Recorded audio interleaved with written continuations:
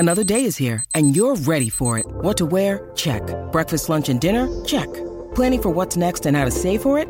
That's where Bank of America can help. For your financial to-dos, Bank of America has experts ready to help get you closer to your goals. Get started at one of our local financial centers or 24/7 in our mobile banking app. Find a location near you at bankofamerica.com/talktous. What would you like the power to do? Mobile banking requires downloading the app and is only available for select devices. Message and data rates may apply. Bank of America N.A., member FDIC. G'day, Mike Hussey here, but you can call me Mr. Supercoach. KFC Supercoach BBL is back and there's 25 grand up for grabs. So what are you waiting for? Play today at supercoach.com.au. T's and C's apply. New South Wales authorisation number TP/01005. Tim Gossage in the chair. We've got one more sleep before the first round of the AFL draft. It's a bit bizarre because we haven't seen a lot of the talent really thrash it out body on body, but one man who I know is across it all is AFL Talent Ambassador for these young men, and we're looking forward to seeing. He'll be very busy. He's probably the busiest man when it comes to the draft day, and that's Kevin Sheehan. Shifter, appreciate your time. It's one more sleep, and I'm not too sure a lot of these men will get much sleep tonight. They won't, and I tell you what, there's 863 of them that mightn't get much sleep. That's the number of nominations that are in. Some that will get some sleep are the father-sons because they know they're going somewhere. Look, I was fascinated today. The front page of the paper over here was Darcy, Dacos and Archer, dads with the sons. So Glenn Archer's boy Jackson, of course, young Nick Dacos, Peter Dacos's boy, and then Sam Darcy, the son of Luke Darcy. So three of the household names of the game in the last 20 or 30 years. Their boys know that they'll be picked up at least over the draft. Young Archer, it'll be later on, but they're committed, North Melbourne, as all clubs are under the father-son rule. If no one bids, you actually get them with your last pick. Okay, and they go onto the primary list. We know with the other two boys, they're right up front, Dacos and Darcy. And then there's Burgoyne as well. That's Jace Burgoyne, Peter Burgoyne's boy from Port Adelaide. Pete, you might remember, he was the Indigenous team of the century. We've forgotten that a little bit, how good a player he was, because his brother Sean is our, virtually games record holder, a superstar of the game. But young Jason will find his way onto Port Adelaide's list as well. So that's very, very exciting for the game. And shouldn't forget Woden, of course. And young Taj is in the same boat. Shane's boy. Melbourne have committed to him and left the bids a bit too early. That's what they've said.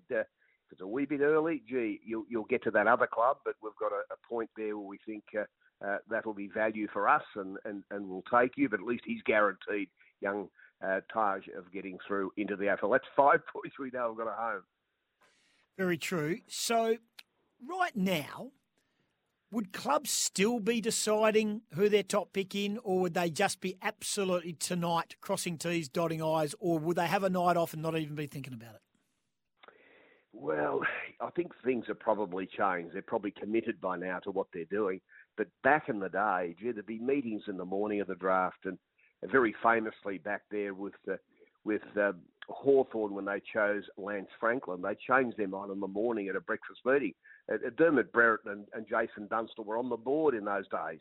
And I remember Gary Buckenara coming up to me before the draft and said, look, we've changed our mind this morning. We're going to go for the bookends, the centre forward, the centre back, thinking, Buddy was the forward and roughhead who'd played his underage footy in defence, would be their defender. We're going to go tall and not take the smaller player we had in mind. So out come one of the most inspired decisions of all time to get those big fellas that you can't get.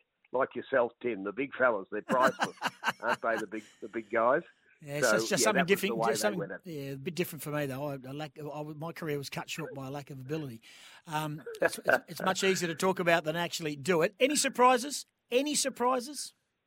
Well, there will be. I love them. You just wait for them. In amongst that number of nominations, there's got to be someone that's really played the blinder somewhere, or a quarter even, or, it might have been the 6 or 7 marks he took in a game, and you think he's got to be value late. He might have been injured. He might be a Victorian kid that only played 6 games for the year and none last year. But, so they'll bob up, there's no doubt, more than ever before you're going to have the draft bolter that bobs up from nowhere and people the other 17 clubs look at each other and think, gee, I didn't have him on my radar. So that's the beauty of it.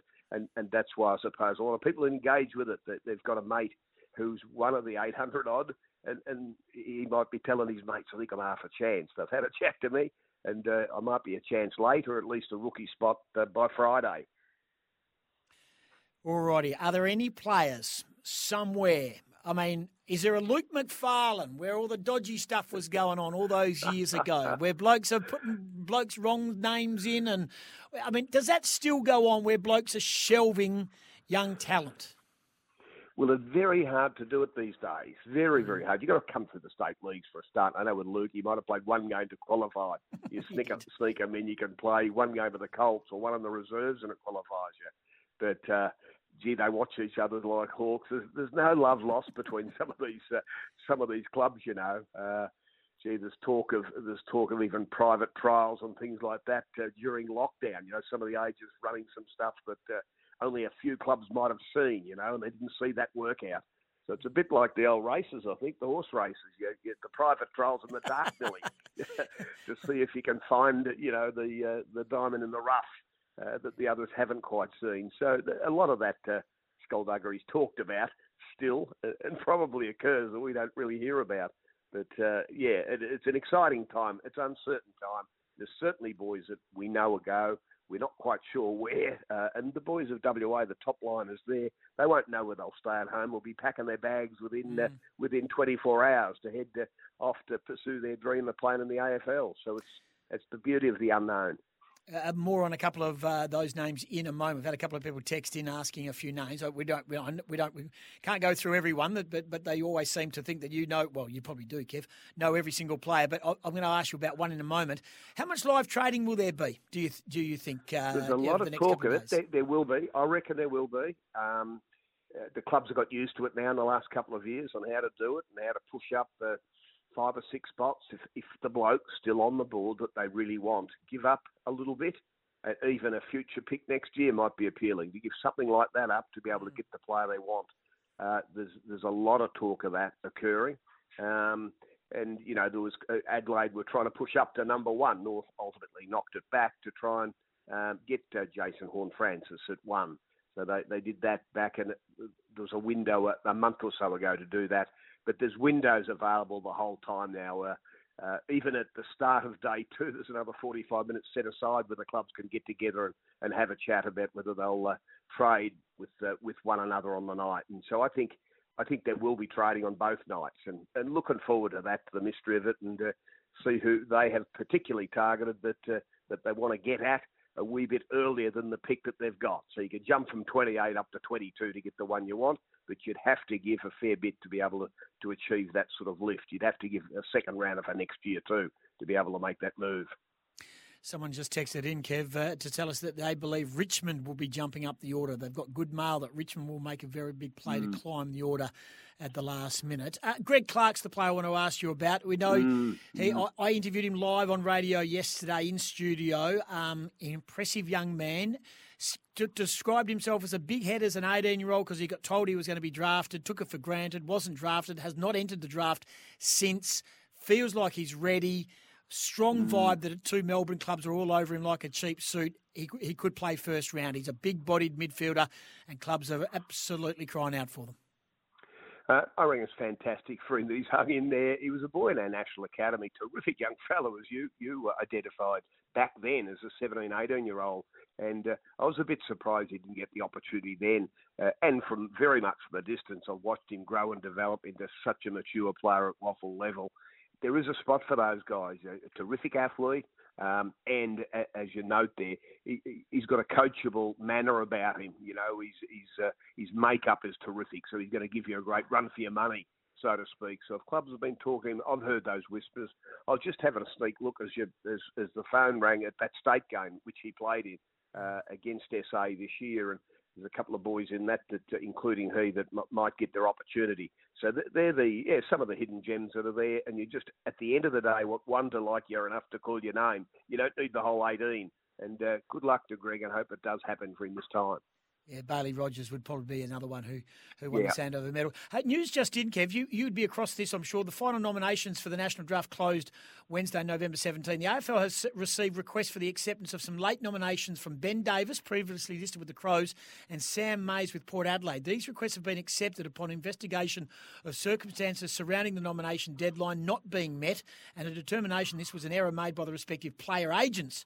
The late nomination requests have been accepted on the basis that both players will be available to be selected selected in the rookie draft only. So you hope your day's not over, is it? When the door closes and you find out your name's not there and you don't know what's going on, there's little windows of opportunity and, paperwork and the technology, the world that we live in, and the COVID-affected world we live in, you just never know.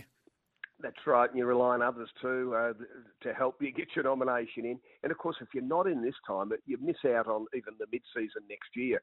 I noticed that was the reason why Shane Mumford nominated, just in case in the middle of next year, he's on the coaching group, of course, for the Giants. If they need a backup ruckman, he might get 6 or 8 games out of himself, he thinks. And so he's nominated here now, knowing it won't happen now, but you never know, in a big city sort of thing. If the chance is there and they need someone, the other 2 or 3 ruckmen on their list have fallen over, I'll have my hand halfway up to jump back into it again and come out of my 2nd or 3rd retirement.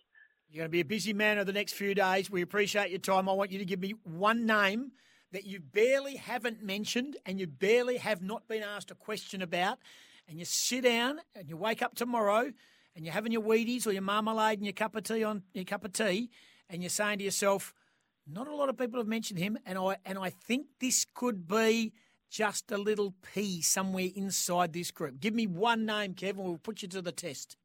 I'll give you a local boy too, and this is not based on potential. That's a great word in sport. He's got the potential. Some people have still got it when they're 30. You're still hoping they'll do something. This is on production, and he's produced in some big games for 18-year-old kids, and that's the state game against the first one.